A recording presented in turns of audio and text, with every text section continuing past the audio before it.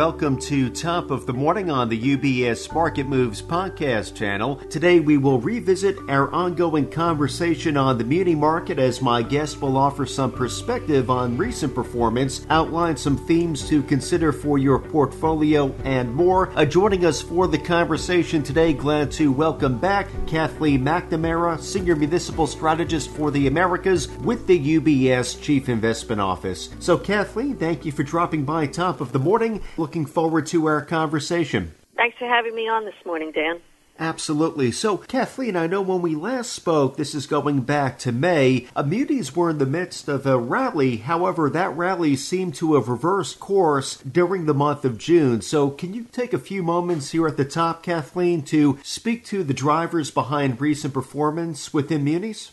Sure, Dan. After the solid rally from munis that we saw in May, the sector did gain 1.6%. We saw tax-exempt paper reverse course in the early part of June, reflecting the spike in rate volatility seen in the broader fixed income markets.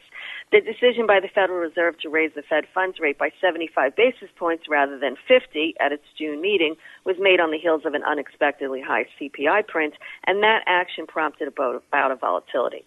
As a result, we saw the benchmark U.S. Treasury yield surge by almost 75 basis points in the space of only 2 weeks before drifting lower.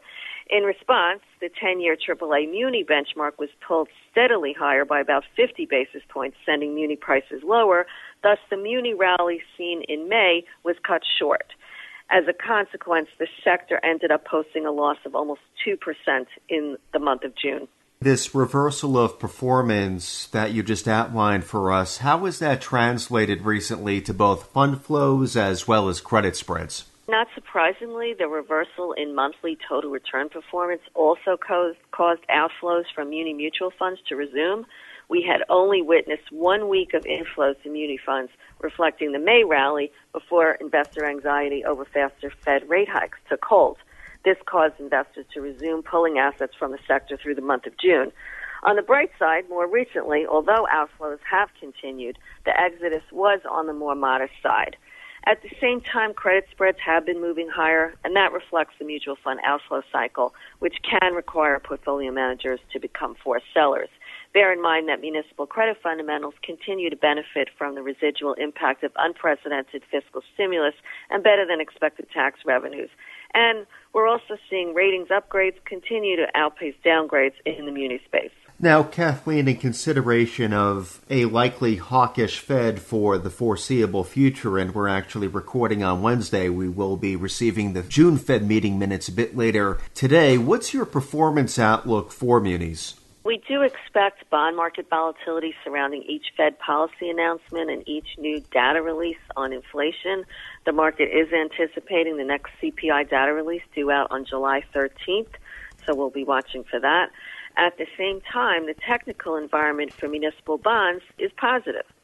The high season for muni redemptions and called bonds that we've talked about quite a bit is now underway. By contrast, the pace of new issuance remains relatively low. This represents a tailwind for munis. That said, another bout of rate volatility in the taxable markets would overwhelm the positive technical backdrop in the muni market. On the bright side, our rate strategists believe that the rising rate headwinds of the first half of 2022 are behind us, and we also expect buyers to take notice of the better relative values now available in the tax-exempt market. Now, as far as what investors should do with respect to portfolio positioning, as we do each month, Kathleen, we do spend some time on the portfolio themes highlighted within the muni market guide. So can you take a few moments to share with us some of those portfolio themes? Yes, Dan, I'm happy to. In this month's report, we do highlight 3 core themes that we are now talking to municipal bond investors about.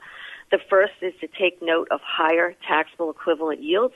For high-income investors, municipal bonds appear particularly attractive in the current market, with taxable equivalent yields at levels not seen in more than a decade.